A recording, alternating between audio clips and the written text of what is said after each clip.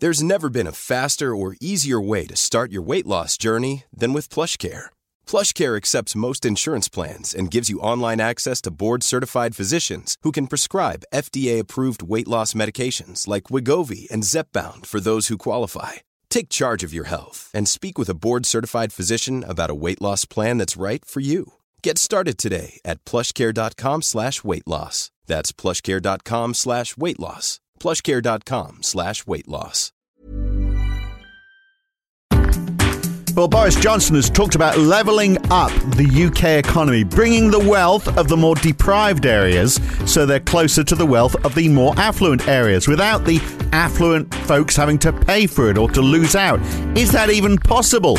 And what policies along those lines would work? Or was it just a handy slogan to win an election? A rhetorical question, perhaps, that one. I suspect we all know the answer. But the broader question of how you fix regional diversity remains. And we'll look at that today on the Debunking Economics podcast with Steve Keen. I'm Phil Dobbie. Welcome along.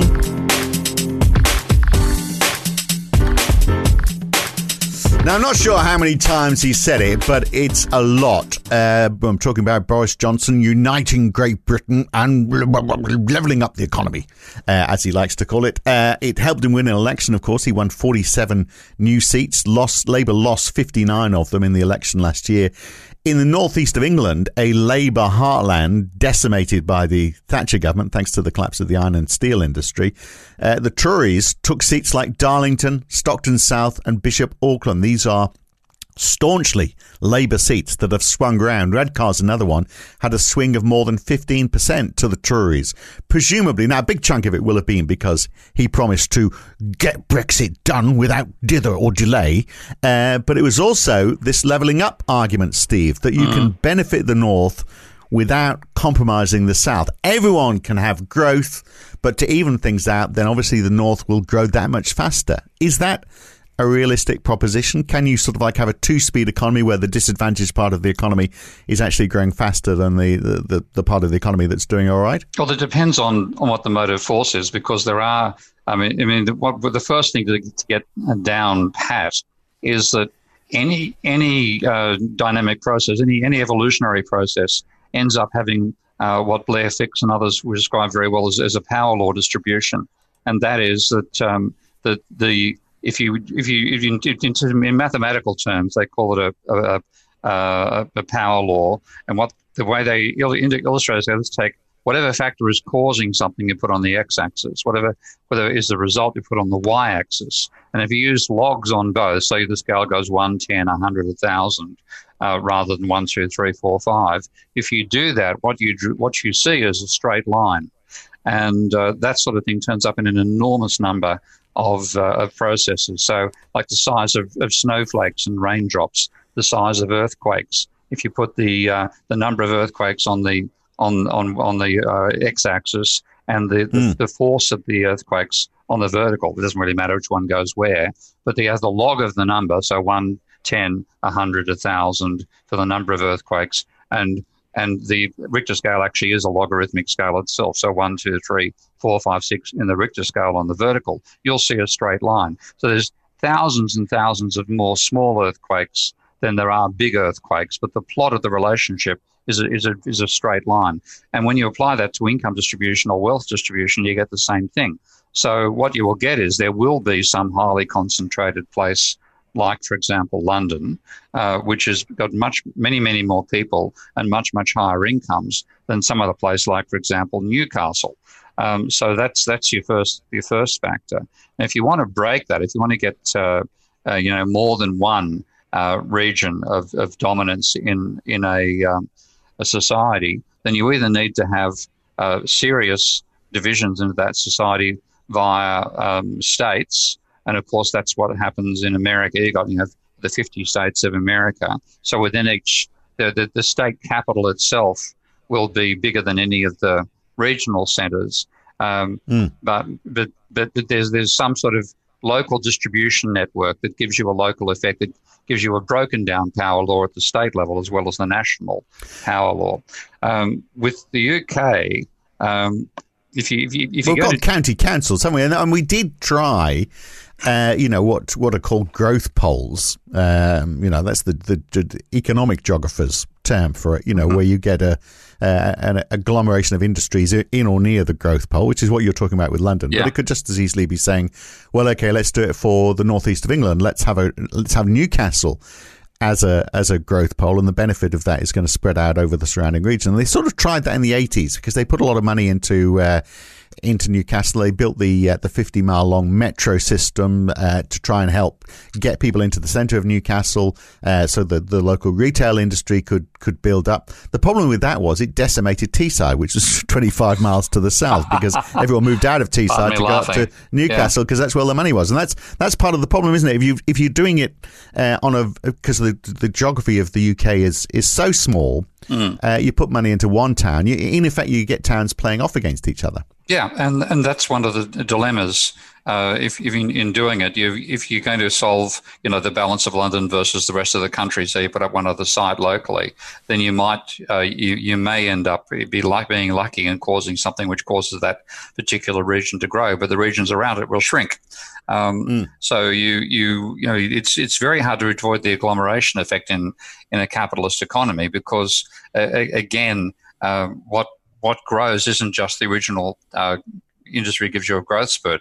One of my old colleagues, Doug Noland, who was one of the original bears about the stock market back in before the 2000 crash, Doug used to talk about the sushi effect. And that is that if you have something like, for example, Silicon Valley evolving, so suddenly there's a region which is not New York and it's not Los Angeles and it's not quite San Francisco. So it's a region outside the current growth centers. When it starts to grow, then it grows, of course, because of the computer industry. So you have all these software developers everywhere. But bang, the sushi industry benefits. So it spreads over into other industries in the local area, and that can give you a growth pole for a while. But overwhelmingly, the pressure is that the bigger the city, to some until it starts to be totally dysfunctional, the bigger the city, the more likely that city is to attract all the action. And in London, how large is London compared to the next largest city in the UK? Now you're asking me. Much. The answer to that question is, Steve, much bigger. I don't know the absolute. It's got to be over 10 times, hasn't it? Oh, I don't know. Maybe not quite that much, but certainly, Birmingham is the next biggest, and it is a lot smaller. But then, beyond Birmingham and Manchester, then you are getting into much smaller towns and cities, and that is the problem, of course, because those towns and cities also have large. It's quite a decentralized population in the UK, isn't it? Because people aren't living in. Whereas in Australia, everyone lives in an urban centre by and large. There's very few people live in small towns, whereas lots of people live in small towns and villages in the UK, and they work in they commute to towns. So that's if they've got a job. So that's the issue, isn't it? You can't have those big conurbations that are going to be acting as growth poles, because there's just too many towns and cities. And if you let one grow, you're going to disadvantage all the others. So it is a quandary. So this is why in the 60s and 70s they had more of a carrot and stick approach in the UK. Because if you can't just let it all level up, as Boris wants to do, then the only other way is to take that carrot and stick approach. So, we move here and we'll give you some sort of tax advantage. Don't move. If you want to build a factory here, we're not going to let you, or we're going to make it more expensive. So you used to have an industrial development certificate, which basically made it harder to establish a factory, because we used to have those in the UK in the olden days. Factories, wow. Factories, I know. That shows how out of date this policy is now. But if you wanted to establish a factory over a certain area in the south of England, you had to have a bloody good reason. And 1 in 4 applications in what were called non-problem areas were refused.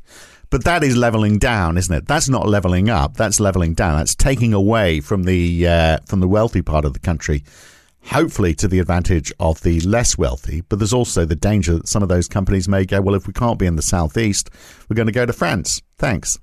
Yeah, you've got to make it advantageous to not go into the capital city itself, but to not leave the country at the same time, which is rather a difficult balancing act. And having seen the UK's incredible management of the COVID crisis, I wouldn't have ability to manage its way out of anything. No, it's looking pretty dire. So you do need to have that discouragement there, because one of the nicest little elements of non-orthodox economics was a geographic idea. You've probably learnt your economic geography, the Hertelling's theory of location.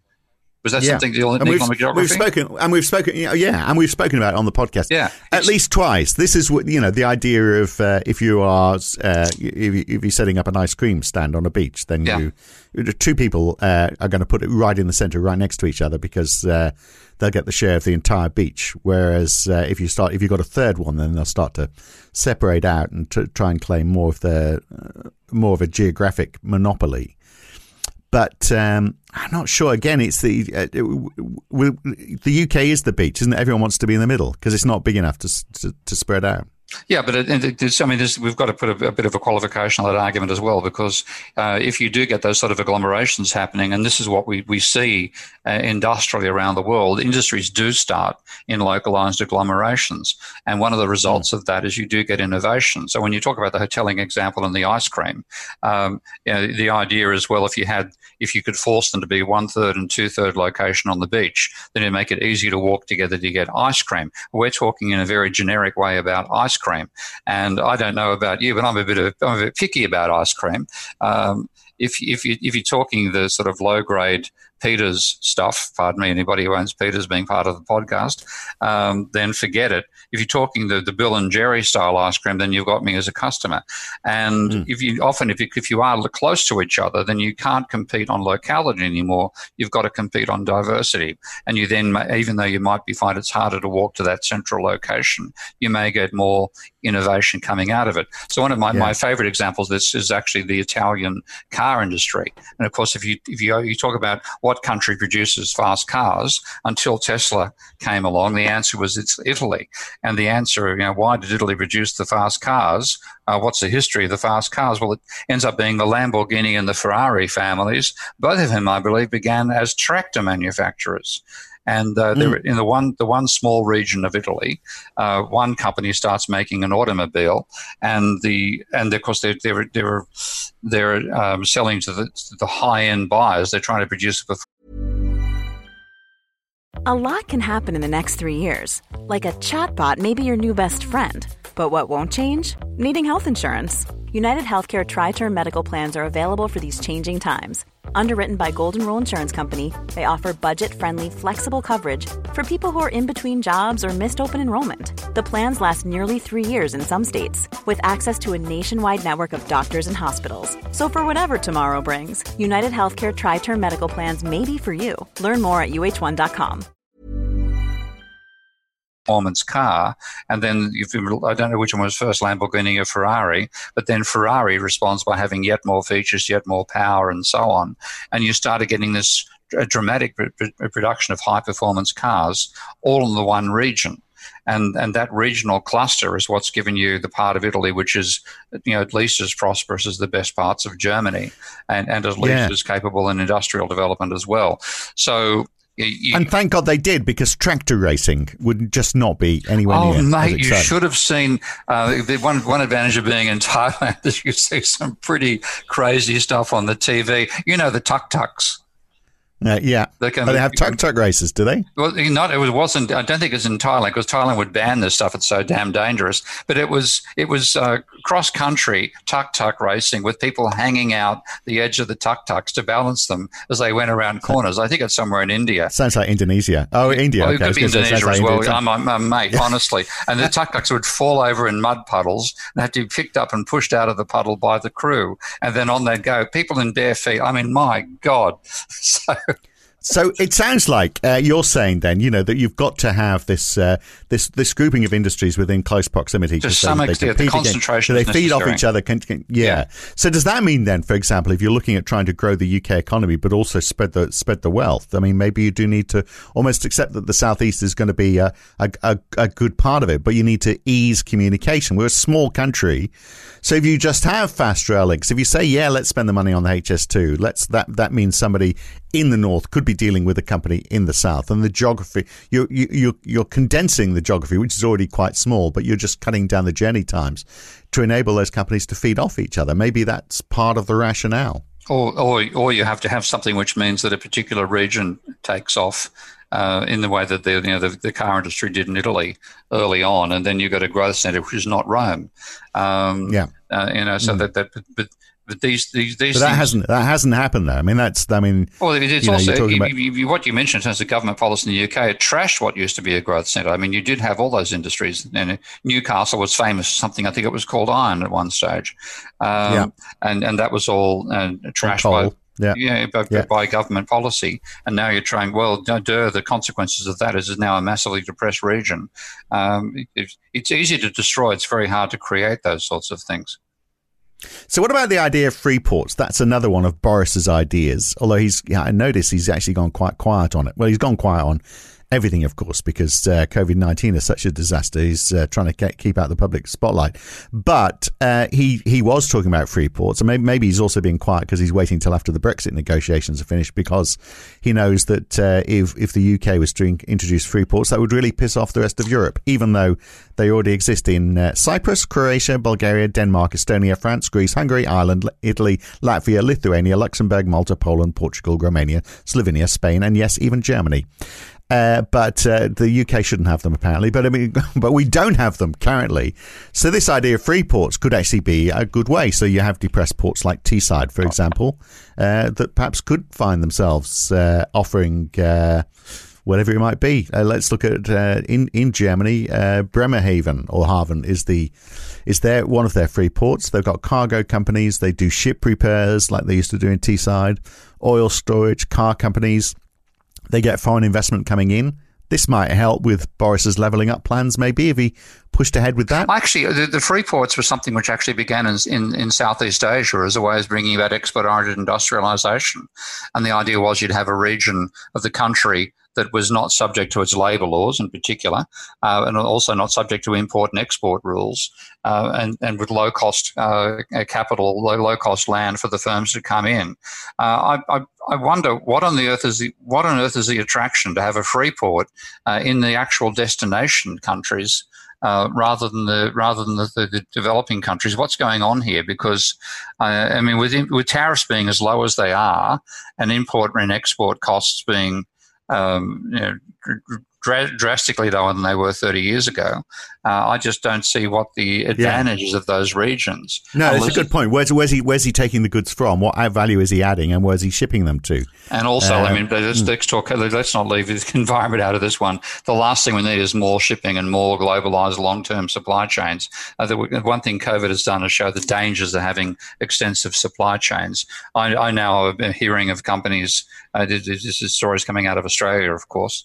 Not of course, but it's a local context there. People who are selling off the last of their car stocks because when they stop, there are no more cars to sell because the supply chain has been broken to China. China itself has recovered, of course, from the virus, but their own supply chains don't work. Nobody's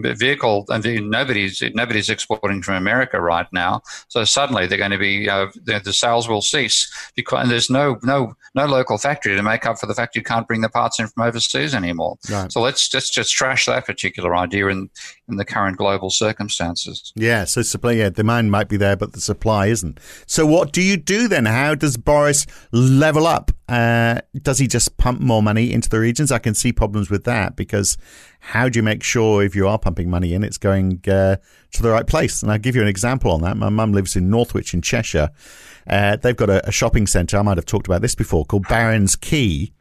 Cost £80 million to build. It was expected it was going to make £4 million in rent from retailers, but it's making only half that, and the local council is having to pick up the rest of the bill to pay back the developer. So ratepayers are subsidising a failure of planning. So if levelling up means easier loans for regions, we could see a lot more of that sort of thing happening, couldn't we? Yeah, well, that's the one reason I'm a fan of the idea of universal basic income rather than on its own a job guarantee. I support both because one thing with the UBI is you can give people a cash flow. It means they can actually try some local innovations, or try to innovate rather than living in an area which is completely depressed. So perhaps the best way to improve these regions is to bring in not the sort of slave level payments that that some countries have used UBI as a way of, it's not just simplifying their welfare system, but actually reducing the amount they pay people. I know that that's been part of the way it's been used. But a UBI, that means you have a living income, even if you are in an area where there is not enough full-time jobs, and it means you can actually take a risk yourself. So in this case, I think the philosophy was, it was like a build it and they'll come mentality, wasn't it? Let's spend money on infrastructure, whatever it is, and that's going to create jobs and create wealth. What you're saying is no. Make sure people have more money, and then they will create the wealth. You've got to create the aggregate demand first. I mean, this is one thing which is a post-Keynesian. It's a whole supply and demand argument, isn't it? Yeah, which but it's so often got wrong. Yeah, which comes first? Yeah, it's the usual neoclassical way of thinking, which comes from Jean-Baptiste Say, the idea that supply creates its own demand. Now, the reality is that demand creates its own supply. If you have the aggregate demand, the supply can be generated to fill it. But if you focus on the supply side without the demand, you'll build white elephants like that one near your mother. So here's the thing. Even before you start talking about universal basic income, look at public sector jobs. Almost a third of them are in the NHS. If their wages went up, that would make a difference. And of course, by its very nature, health services are all over the country. 28% of public sector jobs are in education. And then you've got the police on top of that as well. Again, all geographically dispersed. Push their wages up. That would go a long way to regionally spreading this levelling up that Boris is looking for, and would create that extra money in the economy to feed ancillary services. And the same thing applies with the universities, the regional universities. They're not made to be profit centres with this crazy idea of £9,000 per student fees that the Tories brought in when they promised not to raise fees from $3,000 and they trebled them to $9,000. That means that the cost is imposed on the students, and the students don't spend or got to borrow money and go into debt to do it, et cetera, use it as one way of government money creation. That means that the public gets to spend the money the government creates, and you can get regional universities which themselves become growth centres. Yeah, well, so those, I mean, are there cases where universities become experts in a particular field, and then that does rub off on the local geography and helps establish industries in a particular sector? Well, I mean, this is a wrap for my older university, Kingston, which was, I won't go into detail about the management there or the facilities, but you left it. They were great managers. That's what you meant to say, isn't it? That's right. Great managers. We won't go there. But they did have a damn good robotics centre. And that then you get spin-offs coming out of that. Some students working on a particular project can then decide they're going to start a business in that area, and you then get you really can't pick where these things are. You've got to seed them and see what happens. And for that particular university, providing the funds rather than trying to rip the funds out of the students, giving the funds to the students, you could have had businesses being seeded by that in the area of robotics at that particular university. So that seems like a sensible first step, then, doesn't it? It's our government has control of the public sector. Just pay more and try and push out more as well. So the UK public sector is 16.5% of all people employed in the UK. It's the lowest proportion actually since records began measuring this sort of thing, which was only back in 1999. There's also been a move to central government. So from September 2000 to March 2018, central government jobs rose from 2.3 million people to 3.1 million people. Local government jobs fell from 2.7 million down to 2 million. So there's been this centralisation of the public sector. So if Boris is serious about all of this, even though, of course, the demand for services by its very nature is all over the country, if Boris is serious about this, then he would be decentralising the public sector, and that would, even without universal basic income, if you raise the minimum wage as well, that would go a long way to his levelling up aims, wouldn't it? Yeah, and this is actually the reverse of what the Tories brought in, which of course was austerity. And the main way they imposed austerity was that they had control over the funding of local governments, and they simply cut off the funding. So rather than them having to wear the opprobrium of deciding who gets to be cut, they forced it on local governments, and that is actually, decimated is a bad word, because decimated only means kill 10%. This is killing 30 and 40%, and so their own policies have caused the concentration they now say they're trying to reverse. So reverse the bloody policies, fund the local councils properly, reverse austerity. I'll hold my breath over that when Johnson doing it and not. Well, look at Canberra's an interesting example, isn't it? In that it's not Sydney and it's not Melbourne. They couldn't agree. I think that's the story, isn't it? They couldn't agree, so they said, well, let's stick it somewhere in the middle. It is in the middle of nowhere, of course, but you've got 400,000 people. It's a $40 or $50 billion Aussie dollar economy. In January had an unemployment ratio of 68.5 against a national average of 62. You mean employment ratio? Employment ratio. Employment ratio. Yeah. That's right. Well, maybe after COVID-19. Sorry, did I say unemployment ratio? Employment ratio of 68.5. National average is 62. So there's the answer for Boris. He just needs to move the government to somewhere that's not London. Maybe Stockton-on-Tees, for example. Just move it up there and the problem solved. I'd rather see them fund local councils properly and allow it to happen in that sense. Again, let's not forget that one of the major reasons why London is such a massive focus of wealth in the UK, it's the finance sector. And Maggie Thatcher's, again, this comes back to my favourite story, as you know, the level of private debt trebled, went from 55% of GDP when Maggie began this process in 79 to 82 to 194%. At the peak of the bubble, and down it went again. That is what really caused the growth of the UK financial sector, and that entirely occurs in not just in London but in the city of London. So if you want to diversify wealth and income creation throughout the UK, you cut down the size of the bloody city, because that's gone well beyond the power law. That's become the financial law, and that concentration is the main thing they need to reverse. They reverse that, then you might get to a far more equitable UK than you've got right now. Right, but equitable is not the word, is it? He's talking specifically about levelling up, and the reason why he's saying levelling up is he wants to win everyone's vote, because levelling up means that if you are in London, you're going to be no worse off. In fact, I heard actually Boris is in favour of people. I heard that Boris is actually in favour of people giving the clap to bankers. What? As an infection, I know I'm too old for that joke to get through to most of the audience, but I would love to give bankers the clap. I think they deserve the clap. But the whole idea, clapping for bloody bankers, honestly. You're serious? Huh? Did he say that? He say that? He wanted people who, rather than just clapping for the NHS, he wanted to clap for bankers. Yes, didn't you hear that one? I can't. No, I can't. I know bankers. I know a lot of bankers have been trying very hard to get the clap, and But honestly, it's incredible. Anyway, so look, I mean, but you're not. So here's the interesting thing: if we were to say, well, okay, what are we trying to level up? We're trying to really it's wages and employment, isn't it? Really, I mean, in an ideal world, wherever you went in the country, people would be on a similar wage, or relative to the cost of living in the part of the country they're in. And it's interesting, maybe it's close to that, who knows, but you'd also want to make sure that you've got an employment rate that's the same as well. But the UK is actually levelling down. It has sort of achieved more equality, because the real median earnings, the percentage change from 2008 to 2019, adjusted for inflation, so these are the real numbers, people in London saw their wages fall 6% from 2008 to 2019. In the northeast, that depressed area, they only fell 1%. So Boris might actually find it easier to level down, seeming as that's what's happening anyway. Well, they have to level down, because, I think I told you my really intriguing experiences when I first arrived in the UK was having dinner with a colleague, a Twitter colleague in the finance sector, his wife coming along, and I had not met his wife before. I asked her what she did for a living, and she said, I'm a school teacher, but she said, but I used to work in the finance sector.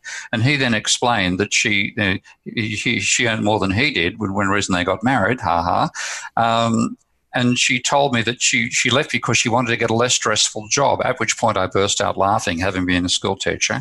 And she said, yes, you're right, it's just as stressful, but at least I think I'm doing something worthwhile. But she said, when I got my first paycheck, the amount that I got paid in my first paycheck as a school teacher, not including, compared to what I got as in finance, not including my bonus, was 1/30th the salary I got as in the finance sector. Now, that means that school teachers get something ludicrous like £25,000 per year. So her salary, not including the bonus, in the finance sector was £750,000 a year. and she would have doubled that with a bonus. Now, that is the level of ludicrous concentration of wealth and income that the finance sector has got, and it's parasitic income. It's not sort of creative. I think most people listening to this podcast would agree with that, even if they work in the finance sector. So that's where the massive inequality has come from, and you have to level that down. Yeah, absolutely. And that would push the price of goods beyond everybody else, I guess, wouldn't it? I mean, although it's not going to push the price of beans up, but it's going to push the price of houses up, for example. That's where ludicrous prices come from in the UK, particularly in London. The house prices are mad because mad people are being paid mad salaries and can afford to buy them, and the rest of you can go commute. So what should be his measure then for levelling up? Maybe levelling down at the top, slicing the top off and then levelling up the rest of us. What would be his measure of success? Is it unemployment rates, ensuring that we've got roughly similar unemployment rates around the country? If that's the case, then he's got a long way to go, because mid last year the unemployment rate in southeast England was 2.8%. In the northeast it was 5.6%. But of course they've voted for him now, so they'll be expecting it to race down to 2.8% to join their friends in the southeast. No, I think the unemployment is one factor, but increasing minimum wages is a major one. I can't believe people are living on £7 an hour type pay rates, given the costs in the UK. Get rid of the bedroom tax and nonsense like that. Fund councils properly. And start and get rid of the fees for the university students. Use that a way of providing incomes to regional university towns. All those sorts of factors boost the aggregate demand using the capacity of the state to create money, but not for funding bureaucrats in the heart of London and more Dominic Cummings clones, but get it out to the regions through the councils. Yeah, but of course the argument always given, isn't it, that if you, because all of that will mean more money, more spending by the public sector. And, the usual argument for that is, well, okay, if you're going to do that, you need to spend the money on creating something solid, some piece of infrastructure, so we can see the money's not being wasted. We don't want it to be frittered away paying higher wages because then we're just spending more money to get what we're already getting. I'm not saying that's my argument, but that is the argument that obviously is used, which is why money always goes into big infrastructure projects, because we like to see something solid coming out of our spending. I wish some of those people listen to their own ideology, and if they're saying the government shouldn't be picking winners, well, don't. Give the money to other people and let them pick them. And that's that we're giving. That's one of the great advantages of fully funded universities, because you provide students with a cash flow they spend in the local economy, and then students are often the ones who are on the forefront of new forms of demand, new forms of technology. Let them decide it, but provide the money by the state creation of it, and that's. If they listen to their own ideology, they realise by trying to put infrastructure projects like high-speed rail and so on, they're trying to pick the winners. And the UK's track record in winners at the national level has been pretty pathetic. Yeah.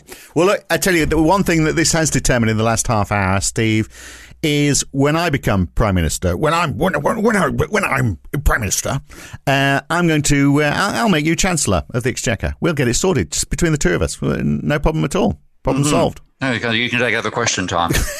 It would be fun, I reckon. You'd handle it. It'd be more entertaining than the current files, that's for sure. All right. See you soon. Catch you next time. Thanks. Okay, mate. Bye-bye. Yep. Well, one question for the Prime Minister is, what do we do about China? The new security law that they've introduced for Hong Kong is having the West spitting chips. So how should countries respond? Is it with trade sanctions? And if so, who pays for that? Because is it really China that's paying for it? If you stop imports from China, which goods are going to replace them? Are we going to pay more for the goods that we have to get from elsewhere? We'll look at our massive over-dependency on China next time on the Debunking Economics podcast with Professor Steve Keen. I'm Phil Dobbie. See you then. If you've enjoyed listening to Debunking Economics, even if you haven't, you might also enjoy The Y-Curve. Each week, Roger Hearing and I talk to a guest about a topic that is very much in the news that week. It's lively, it's fun, it's informative. What more could you want? So search The Y-Curve in your favourite podcast app or go to ycurve.com to listen.